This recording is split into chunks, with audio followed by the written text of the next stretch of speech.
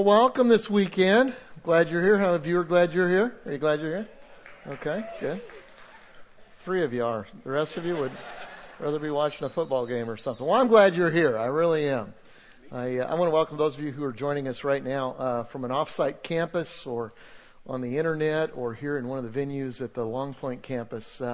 We're glad that you also are with us, and I want to invite you just to kind of join in and follow along, participate. For those of you who were here at the Long Point campus on first Wednesday, I interviewed Tim Scott, who is our new congressman from our area. And Tim has been a trustee here at Seacoast Church for a number of years, and he and I have been friends for about 14 years and have been in a mentoring relationship. I love him. He's a great guy. But he really dissed me this Wednesday. You can see it. I posted it on my blog site and also on a link on Facebook. But here's what Tim did is he kind of hinted that I was less than an exciting preacher. He said that I always stand in one place and I never break a sweat. And he kind of hinted that listening to him would be a lot more exciting than listening to me. And you know what? He's probably right. In fact, I want to be honest with you. That was something that for a long time after I felt like God had called me to serve Him in this way, that was one of the reasons that I kind of felt like maybe God had made a mistake. Did you ever feel like God made a mistake when He called you to do something? Anybody here? Like, okay, yeah. I felt like God had made a mistake because I saw all of these preachers that I knew that were exciting, and I just wasn't very exciting. I didn't even excite myself. I don't get excited hardly ever. This is as excited as I get, you know. And so I'm arguing with God. God, I mean, it's like, you remember in the Old Testament when God was calling Gideon and he needed somebody that would, be God's instrument to save Israel. And angel of the Lord says, Gideon, you mighty warrior, you're the man. And Gideon looks around and says, say who? Say what? He said, you know what? My family's like, Israel's weak and there's a lot of weak tribes. I'm in the weakest tribe and my family's the weakest family in the whole tribe.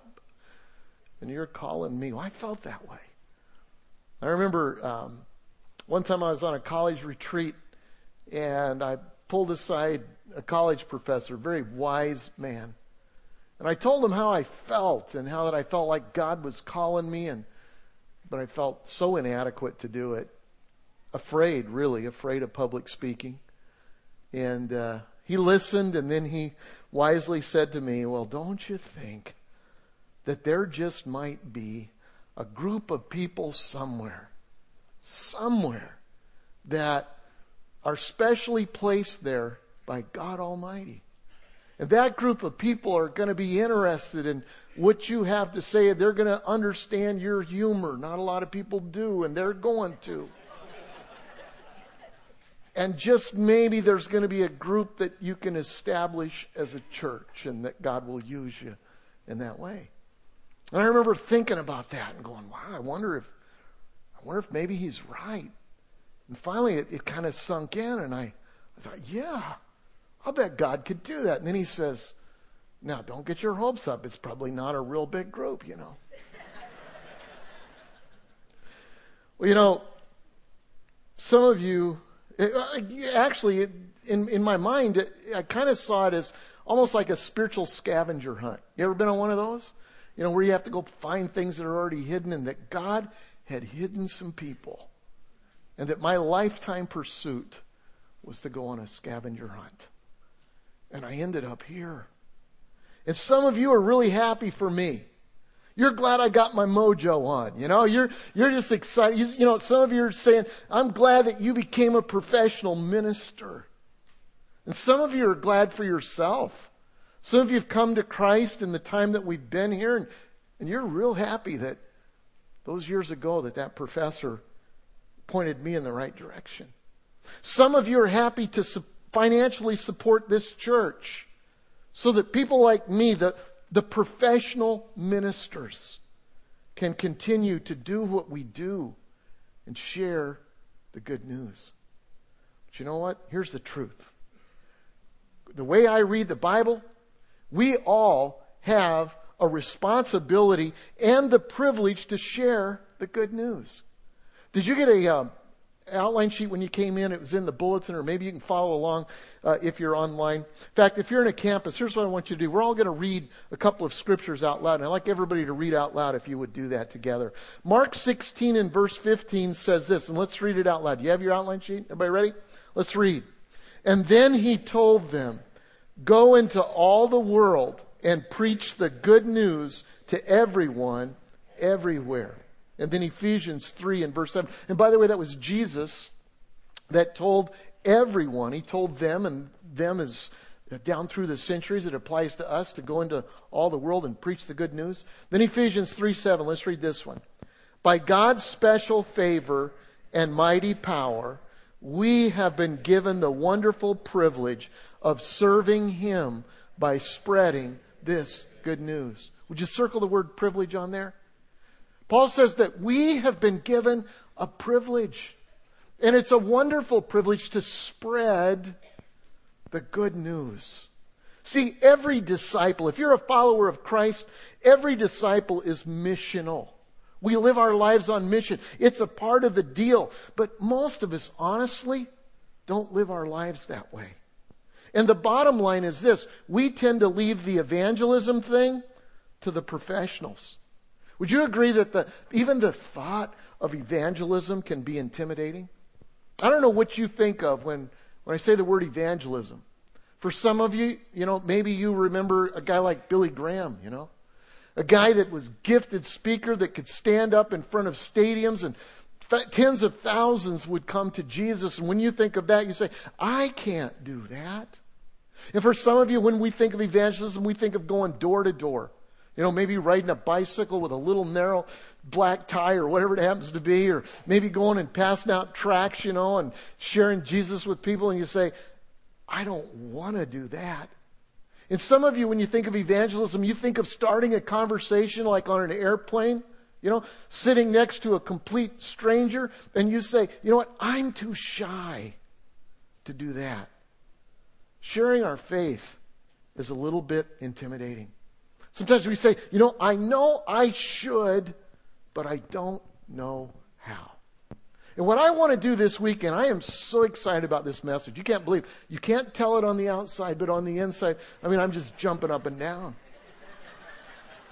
I am so excited to share this message because what I'm going to do, what I hope to do this weekend, is to demystify this whole concept of evangelism. To demystify sharing the good news. To hopefully put it on a level that when we walk out of here this weekend, we go, you know what? I can do that. Not only can I do that, but I'm going to do it with all of my heart. I want to make fulfilling the Great Commission accessible to everyone.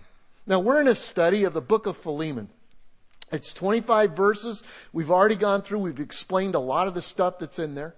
And basically, it's about a guy named Philemon who is an ordinary guy, just an ordinary guy who has a church in his house. Second or third verse, it says that he has a church in his house. Now, the very first week that I read that, and I was thinking about this series, I always ask questions. When you read the Bible, do you ask questions about it? I do. I sit down and I ask all kind of questions and kind of learn that way. And I ask myself, how did he get a church in his house? Did it just appear? Just all of a sudden one day, he's got a church in his house? I don't think so. And then my second question was, once he had the church in his house, how did he grow the church in his house? How did he get people to be a part? How did he share his faith? Well, honestly, we don't know. But we know it just didn't happen. And here's what I do know. Even though the Bible doesn't say specifically what happened with Philemon, there are clues in other parts of the Scripture that help to answer some of those questions. And so what I want to do this weekend is to extract some clues, and this message applies to you. Let me tell you who it applies to. It applies to you if you're going to plant a church. There are some of you who are here today. There are many of you who listen online who are church planners, or maybe that God might use in that way. someday, this message is going to be golden for you. It's going to talk to you about how you do that. This message is for some of you who are leading a group, and you're the leader of a small group or a missional community, and you're wondering, how can we grow? How can we get more people to be a part of what God has called us to do? For some of you, you're leading a ministry area, and a part of leading a ministry is recruiting volunteers. And so this message is for you, because I'm going to talk to you about how you do that. If you're a Christ follower seeking to share the good news, just wanting to live missionally every day, which is frankly what all of us should do, this message is for you. And if you're not yet a Christ follower, and you're wondering, how in the world did I get in this church today, or watching on the internet today? How did I arrive here? Well, hopefully we're going to share that. This message is for you also. So here we go. Let's rip into it. We're going to talk about how to take the good news outside of your house. How do you take the church beyond the walls of the house? And here's who we're going to learn from. We're going to learn from Jesus. How do you think he's a good teacher? Jesus is the source of everything. And so what we're going to do is we're going to look at some scriptures in Luke chapter 10 and Matthew chapter 10. Two of the Gospels that basically tell the same story. And what the deal is the disciples have been following Jesus for a while, okay? They've left everything that they had, most of them had. They'd left family, and they've begun to build a brand new spiritual family, which is the Greek word what? Oikos, right? Say it together. Oikos. So they've been building their oikos, or their family. They've been hanging with Jesus. He's been teaching them. Now it's time to spread the good news, the stuff that they'd been experiencing, to some new places. And so Jesus gathered some of his select disciples around him. And he gives them, really, what I see is 4 pieces of practical instruction about how we can take the good news where it is today and take it outside of our house or our oikos or where we happen to be and spread the gospel in the way that God wants us to. Now here's what he does. He says the first thing you got to do if you're going to take the good news outside of your house is this. Number 1, you got to enlist a team. You got to enlist a team. Luke 10 and verse 1. It says, after this, the Lord appointed 72 others and sent them 2 by 2 ahead of him to every town and place where he was about to go. They were kind of his advanced team. He's getting ready to go into new territory, and he appoints 72 of them. And instead of sending 72 men or women in separate directions, he divides them in half. He appoints teams, and he sends 36 teams out. Why not just send them out by themselves? Because there is a mystical power in twos. A mystical power in twos. Great verse, one of my favorite ones in the Bible. It's Ecclesiastes 4:9, especially as it relates to teams. And this is good for business or in your home or anywhere else. And here it is, Ecclesiastes 4:9. It says, 2 people can accomplish more than twice as much as one. They get a better return for their labor. It's interesting. It doesn't say that 2 people can accomplish, exactly twice as much as, each of them doing their own thing. No, it says more than twice as much. Have you ever experienced that? Every once in a while, Debbie will have one of these to-do lists for around the house, a little project, and I am clueless as it relates to a lot of that stuff, but her love language is practical service, and so I've figured out that's what I've got to do. It makes her happy, So I'll be out there laboring, trying to do stuff, and when she comes to help me, it's awesome. Because there's this synergy that happens. There's an accountability that happens. She's actually there making sure I'm doing what I'm saying I'm going to do, But there's a kind of a synergy that goes on. You've experienced that. If you've ever had to work by yourself at something, and when you get somebody else along with you who's like-minded, man, you can get more than twice. It's better productivity. He goes on and he says, if one person falls, the other can reach out and help. But people who are alone when they fall are in real trouble. Listen, you're going to fall. You're going to have times when you blow it. It says if there's 2 people, there's a better source of encouragement. They can encourage one another. You ever get tired of encouraging yourself? Do you do that? Kind of Stuart Smalley, you remember him? I'm good enough, I'm smart enough, and doggone it, people like me. You're just looking in the mirror and you're telling yourself that. You just kind of getting tired of it, and you need somebody else to give you a word of encouragement. Or have you ever felt like you failed at something or got discouraged and your mind begins to run away? It's almost like a snowball going down a hill with discouraging thoughts. The more you sit by yourself, the worse things are. And when you sit down with somebody else, it kind of puts it in right perspective. Right kind of friends keep you encouraged. You need to build a team. It goes on, he says, on a cold night, two under the same blanket can gain warmth from each other, but how can one be warm alone? That's before dual controls on electric blankets, okay? And what he's saying, he says, with two people, there's a sense of community. Now, let me ask you this. If you got a group, a work group, or you've got a group in your house, you got a church in your house, you got a small group, you got a missional community or whatever, how do you create community? Everybody's so disconnected these days. There's less connecting going on, more desire for connecting than any time in history. That's what Facebook is about, all that kind of stuff. How do you create community? Let me tell you how. You do mission together. Do mission together. Some of the closest knit relationships in this church are teams that went on mission trips. Would you agree with that? You ever been on a mission trip? And the connectivity and the closeness that happens. Studies show that groups that start with a goal of community, the whole goal as groups is we're going to be close, we're going to be tight, we like hanging out with one another. That's our goal. We want to make a difference. Studies say that groups that start with community and hope to somehow move toward mission, listen to this, almost never get there. Never get there. But when we start with mission, we always get to community. When you say, you know what, we're going to band together for a common goal. We're going to do something. We're going to make a difference. We're going to on a mission trip. We're going to make a difference in our community or, at the school or whatever it happens to be. When that is the goal of the group, then community happens. Then the need to care for each other in the midst of the battle of mission. So he says there's a better sense of community. And then he says a person standing alone can be attacked and defeated, but two can stand back to back and conquer. There's better protection. I've got your back to back. In fact, he goes on, he says that three are even better than two, for a triple braided cord is not easily broken. And so Jesus says this. He says if you're going to take the church, if you're going to take the good news beyond just the local group of people, beyond your spiritual oikos, beyond your family, if you're going to take it beyond that and make a difference in the world, then you need to have a team and choose a team. So let me ask you a question. Every one of these, I want to make it personal. The bottom of your outline sheet, on that point, it says this. Do I have a team? Do I have a team? I want you to think about that. Do you have a team of 2 or 3 people that the express purpose of that team is to help one another live out the good news? Do you have a team? Okay? Is sharing the good news even on your radar?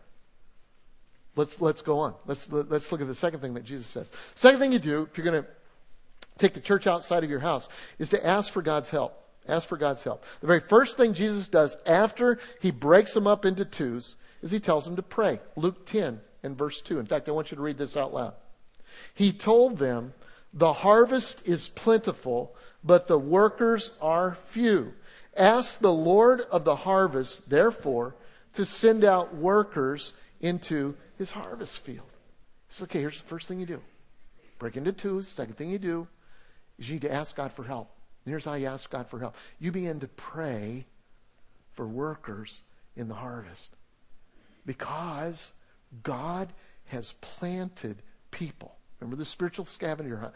God has planted people in the harvest. You are alive for such a time as this. It's not an accident that you were born where you were born at the time where that you were born, and you're living in the place that you are right now. It's not an accident. You're there on purpose. And so what you need to do is you need to pray that God would bring people out of the harvest. When we started Seacoast Church, I used to, and I still do it. I used to drive around. Once we decided it was Mount Pleasant, I used to drive around at night through the neighborhoods, go into each one of the neighborhoods. And as I would pray, I probably drove by your house. And I would pray, and I'd pray, God, would you bring workers for the harvest out of this neighborhood right here?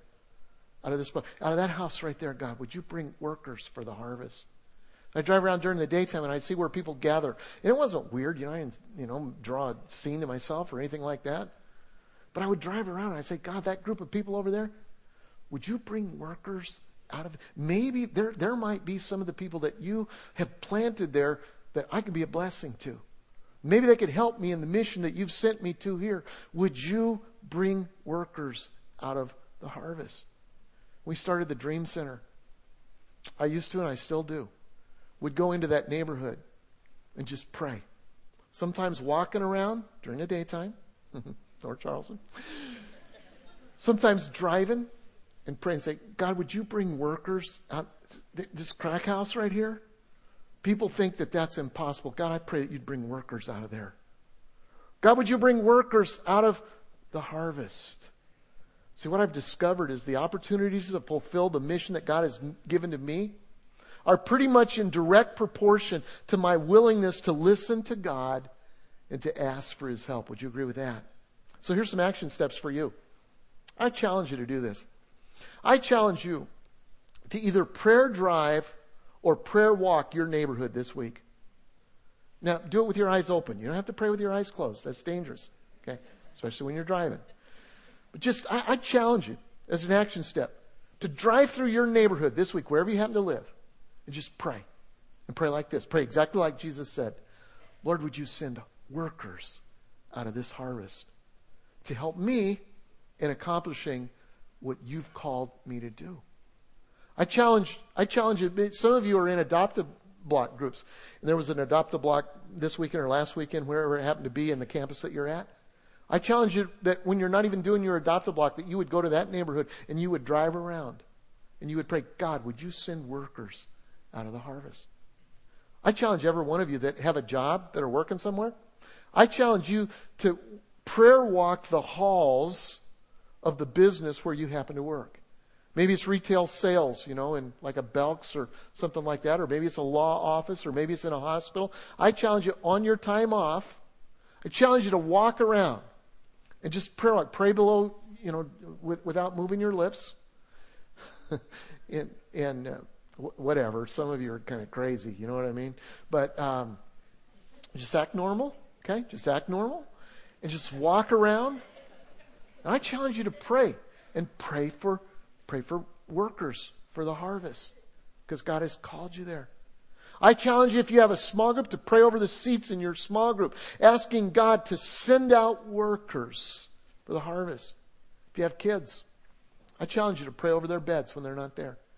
Pray, God, you have trusted me with champions for your harvest. God, would you call out workers in the harvest in my home? Here's the question. Be honest with yourself. When is the last time that I prayed for workers for the harvest? Is that even on my radar screen, to pray for workers for the harvest? Okay?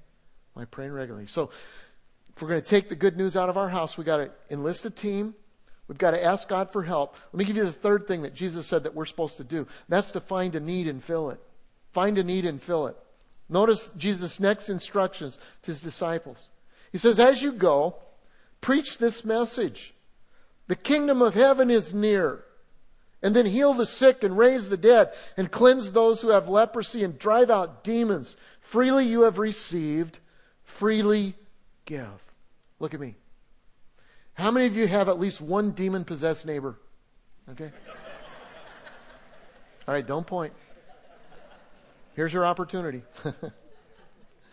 And sometimes that's the case. These days, to a great degree, the needs have changed. They didn't have hospitals then. We don't have a big deal with leprosy these days. But just because the needs have changed doesn't mean that we don't need to be taking the kingdom into our neighborhoods and into our workplaces and into our friendships and relationships. The needs are different, but the gospel still applies. So, what are the needs? How do you find a need and fill it? Well, over the last few weeks, we've given you several. Ron Hall, do you remember 2 or 3 weeks ago? He talked about the need of the homeless and said how he just simply made himself available, not because he was good, but because he piggybacked on somebody else's hurt in somebody else's vision. Happened to be his wife at that time. That might be a need that you could fulfill. Jeff, when he spoke last week, he gave the story of a stay-at-home mom who started a dog walking business in order to help sex slaves. I would have loved to have heard that story, but I was gone. There's an idea. Gang, I'm running out of ideas for you people. Okay? They're all over though. Listen, here's another one. What about in Charleston? There are nuke school guys. Nuclear school here in Charleston. And I run into them all the time at church who are away from home, away from family, doing some of the most intense training that anybody could ever do. Some are lonely, some need a way to get to church. What if a small group said, you know what, let's just see if maybe we could reach out and find a need and fill it there. There are knobs at the Citadel. I see a lot of you guys every weekend. And people have said, you know what, I'm going to step in and help. I'll just bet in Columbia there are guys and girls in Fort Jackson who would love people to step up and say, here's the kingdom, let us serve you. I know when I was in college, I had a need for food and rides to church. And so I ended up going to church where they had foods and rides, you know. Had a need, somebody filled it. There's a group of ladies here at the Long Point campus who make blankets for when there are problems in the birth process. Give them away in Jesus' name. There may be families in your neighborhood, in your work, or in your arena of relationships that are struggling with how do you raise kids? How do I discipline toddlers? And you know what? There are some of you who have figured that out, who are doing a really, really good job. And you guys gang together and you're helping one another. I want to challenge you to move your church beyond your walls. And not just gather with the people that you love and you know. And take the gift that God has given you. And say, you know what? What if we figured out a way to find a need and fill it? I remember when Jason was in the hospital when we first moved to Charleston. I played the video of that several months ago. And he was unconscious and we didn't know anybody hardly at all. And we're sitting down at Medical University and feeling sorry for ourselves, frankly.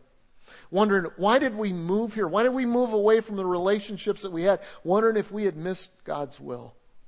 And finally, over time, I recognized that, you know what, this is not something that was unknown to God. And I am here on mission. It's not a mistake. And so rather than looking inside, I began to look around. And I began to go from room to room, just trying to be an encouragement to other parents that were in the same situation as I was. Found a lot of needs there. Find a need and fill it. I just want to challenge you, don't fill a need and find it. You know, I mean, you ever seen something that was created and it was in need of an application? You know, I mean, somebody gave me something not long ago and said, I want to serve God with this. And I'm thinking, good luck. You know, that's great. Awesome. I don't know who needs that. But anyway, I remember when Hurricane Hugo came back in 1989, and there were people all over the United States that were feeling terrible about it. And they started sending truckloads of junk. Literally, they were emptying their garages of stuff and sending them down here and feeling really good about it. And I thought, people need ice, they need water, and they need bodies to cut down trees. All I'm saying is find a need. First, find the need, and then say, God, okay, use me to fill it. So here's the question. Do I have a regular rhythm of service? Do I have a regular rhythm of service? You were created to serve. So, taking the good news out of your house, you enlist a team, you ask for God's help, you find a need and fill it. Next is the part I'm so excited about. Because this is the bottom line. Finding people who we share the good news with. How do you do that? Number 4, look for the people of peace. Look for the people of peace. Look what Jesus said. When you enter a house, okay, he told the guys, he said, all right, we're going to divide into twos. I want you to pray for the harvest. I want you to go and proclaim that the kingdom of God is here and do practical things. And then when you enter a house, first say peace to this house. And if a man of peace is there, your peace will rest on him. If not, it will return to you. What's up with that? What's that all about? Jesus says this. He says, when you're sharing the good news, look for the person of peace. Let me give you a definition of the person of peace. Person of peace is a person who is sovereignly prepared by God to receive the gospel before you arrive. See, God has placed people around you that are destined to be impacted with the good news. He's already done the groundwork, okay? He's hidden people in the harvest. These are the people that He's predestined for you to touch with the good news. And they're out there, they're all around you. And you're on a mission, and while you're on your mission, you're going to bump into them. Now, how do you recognize a person of peace? Let me give you a couple of practical things. Number one, they will welcome you. They will welcome you. They like you. They want to spend time with you. They're interested in you and your life. Let me give you a couple of examples. One of them had to do with leadership. This stuff applies to people who we share the gospel with. This stuff also applies to people that God has hidden in the harvest that will help us fulfill our mission. We moved to Charleston. We didn't know hardly anybody. And we began to talk to Pastor Fred Richard at Northwood Assembly. He said, I want you to plant a church. I said, okay. He said, now, during this next 2 or 3 months, I want you to gather leaders. Well, I didn't know hardly anybody. And so he suggested that maybe I have lunch with Ron Hamilton, the pastor at the West Campus now. And so I went to lunch with Ron, and Ron was a dentist. And I began to share kind of the vision of what I thought God was doing. And here's what Ron said to me. Ron said, you know what? I feel like I've been waiting for this day all my life. He said, and he began to share his history just a little bit. And he said, I was attracted to you when you first moved here. I didn't know why. So I know I've kind of seen you hang around. It's worried me just a little bit, you know. But the point was that the leaders that I needed to help plant this church, God had already planted them in the harvest. And Ron, he was the gateway to a whole bunch of relationships. In fact, a lot of the early leaders in this church were already kind of disciples of Ron. They were following him. You remember Jesus, when he started his ministry, John the Baptist had a bunch of disciples. And Jesus came along, and a lot of them started following Jesus because they were planted there for that time. They like you. They want to hang around with you. Let me tell you about another guy. This is not a leader. This is somebody who is a person of peace for me that's not a believer that God has, placed in my life. Went golfing one day and I met this guy. And we just connected. There was a connection. Neither one of us were very good. That was part of it. But there was just this, he knew I was a Christian. We began to talk. We played golf 2 or 3 times. And I could sense an openness to me even though he didn't share my faith. So a person of peace welcomes you. They're the guy or the lady that's kind of hanging around, They keep coming back. So what do you do when you recognize a person of peace? Let me give you 3 things. Number 1, you connect them relationally to your team. Remember, we got a team because we're doing this together. You connect them relationally. Here's what I did with the guy I golfed with. I invited some other guys who were believers who were in relationship with me. I invited them to play golf with this guy. And here's all I wanted to accomplish with that. This is all. I wanted this guy to remember 3 things. I wanted him to say, I think I like those guys. Secondly, I think God might be good. And thirdly, maybe Christians aren't that weird. Okay? That's all I wanted to accomplish. Is I like these guys. God might be good. Christians really aren't that weird. What about you? You could invite your person of peace as you begin to recognize them over to dinner with you and some friends. Or you could invite them to hang out and watch football together, if that's what they like to do. Or if your gig is shopping, you can invite them to go shopping with you. Or you can invite them to a game night. Or you can invite them to be a part of your kids' play group. It's whatever, just little light things. And then the next time, or maybe the 3rd time you get together with them, you expose them. The second thing you do, you expose them to just a little bit of the gospel. Not a lot, just a little bit. Maybe you attend a movie together and go have coffee afterwards and talk about, hey, let's talk about the spiritual significance of what we just saw. Like if you're seeing Avatar, that's pretty easy. If it's Talladega Nights, that's going to be a stretch, but you could probably do it. Or maybe you take them to serve the poor with you. In the next couple of weeks, I know here in Charleston, at the mission downtown and also at the Dream Center, we're going to be serving food. And that's a great opportunity to have a person of peace come along with you and see kind of how you do things together with your team.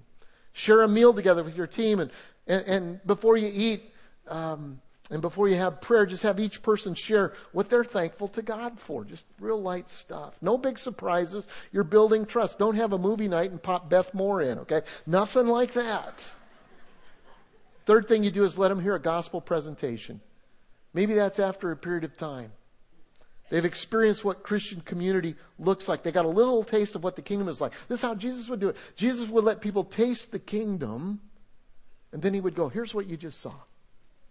And he would explain it. Now you might invite them to, a service, or a Christmas Eve services here are great things to invite people to. Because there is a very clear presentation of the gospel. There's not a high pressure involvement. It's beautiful. And maybe that's something that you should be thinking about if you've developed the rest of the relationship. Or maybe have a conversation over coffee that isn't forced. 1 Peter 3 and verse 15 says, you must worship Christ as Lord of your life. And if you are asked about your Christian hope, always be ready to explain it. But you must do this in a gentle and respectful way. Or maybe they go on a retreat or a men's hike or a retreat with your small group or whatever, where you can get into deeper things. This is where it's important that you have a team. Because see, some people are good at gathering people. Man, they're a block party in and of themselves. It's easy to do the social stuff, but they're not that good at maybe taking the conversation further. And some people are great at sensing when people are ready for a spiritual conversation. And then there are some people that just make the gospel understandable. So here's my question. Have you identified a person of peace in your life? Maybe 2 or 3. Maybe you hadn't even really thought of the concept. I want to challenge you. Maybe it's homework to sit down and say, God, who are you bringing around me? Okay? Let me give you one more real quick. Jesus says this. He says, stay long enough to make a difference. Luke 10 and verse 7 says, stay in that house, eating and drinking whatever they give you. For the worker deserves his wages. Do not move around from house to house. That's that catch and release concept that Ron Hall talked about a few weeks ago. That's just stuck in my heart. See, the goal is not just to have somebody make a decision to follow Christ. The goal for all of us is that we become lifelong disciples. With your person of peace, you want them to join in the fun of working in the harvest. I was so glad when Ron said, yes, we're going to have a journey together. I'm excited about this friend of mine that plays golf. I can't wait until I can really introduce him to a living relationship with Jesus. And then he can have the joy of seeing other people come to know him also. A person of peace is usually a gatekeeper to a wider network of relationships. And if you stay long enough, who knows what the long-term impact will be. Let me tell you one story and I'm done. Several years ago, this lady, this woman, decided to make a bold move. She decided to take what God was doing in her and in her little oikos and to make a bold move and go outside of her family and to take the good news that had changed her life and share it with those outside of her house. And so she found a partner, another lady with a very similar passion, and they decided to focus on a smaller community not very far from where they live. They followed Jesus' instructions and they began to pray that God would bring workers out of the harvest. That God would open up the person of peace that would be the key to them kind of sharing the good news in this little community. They started serving. And one of the ladies they served was a sickly mother of three little kids, who was married to an alcoholic and abusive husband with a bad reputation. He was out of work in tough economic times, and so he turned to selling stuff that you get in trouble for selling, if you know what I mean. He had several run-ins with the law. He had a quick temper. He was the type of guy that you didn't want to meet when he was drunk in a bar. Over time, their kindness to this little lady piqued his curiosity. And at a low point, he too became a Christ follower. Now, the town was small enough that the word spread that this guy had committed his life to Christ. It's similar to a situation, if you want to read it later, in Mark chapter 5, the person of peace. It's interesting who God uses as a person of peace. In Mark chapter 5, Jesus' ministry is going on, and there's a demoniac there he's naked and he's got chains, and he's broken his chains. Everybody's afraid of him. He's just a wild dude. And Jesus goes to him and he casts a demon out of him. And that's when he cast the demon into the pigs. You remember that one? And the pigs ran off the cliff. Everybody got freaked out about that whole deal. And this guy says, I want to follow you. And Jesus says, no, here's what I want you to do. I want you to go back to your town. And I want you to share what you've done. And so he goes back to his town. And he shares what had happened to him. Everybody knew what a bad guy he was. And so when Jesus shows up 2 chapters later, nearly the whole town shows up to hear Jesus. This guy was a person of peace. You know what? You'd be surprised at who God uses. You'd be surprised at who God will use you to touch. And so this guy was like that. He went to, the whole town knew what was going on, and slowly his extended family, his oikos, came to know Christ. First his 2 sons and his daughter, and then his brothers and a few nephews, some grandkids. And finally, one day, one of his grandkids began to sense that God was calling him to lead a church, but he was doubting his own abilities. And so that grandson walked into a college professor on a retreat one day and said, do you suppose God could use me? And that professor said, I think so, but don't expect very many to follow. Well, you know what? I am eternally grateful for that lady who said, I'm going to take what God has done, and I'm going to be missional, and I'm going to be intentional, and I'm going to take it outside of my home. And she reached my grandfather, and through him, his sons, his daughter, and me and my cousins, and my kids, and my grandkids. You never know. Let's pray. Father, I thank you for this opportunity to follow you. I thank you for these wonderful people who have gathered here in this place called Seacoast. And God, this weekend, I pray that you would give us just a little glimpse of what is possible. What if we all did that? What if we all took up our responsibility and our privilege to share the good news, God? What if we were infused by your power and we began to pray? And then we began to do the good things and to keep our eyes open for who you're bringing into our path. Could we make a difference? God, I think we could. Lord, I pray that you would take our evangelism efforts here to a whole new level. That every day we'd be praying over these things. Every day we would be mindful of the fact that you've planted us where we are and that we're on mission from you. Every day our antenna would be up. And God, that you would help us. That your kingdom would be glorified.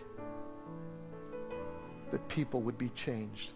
And that your kingdom would come. In Jesus' name we pray. Amen. Amen.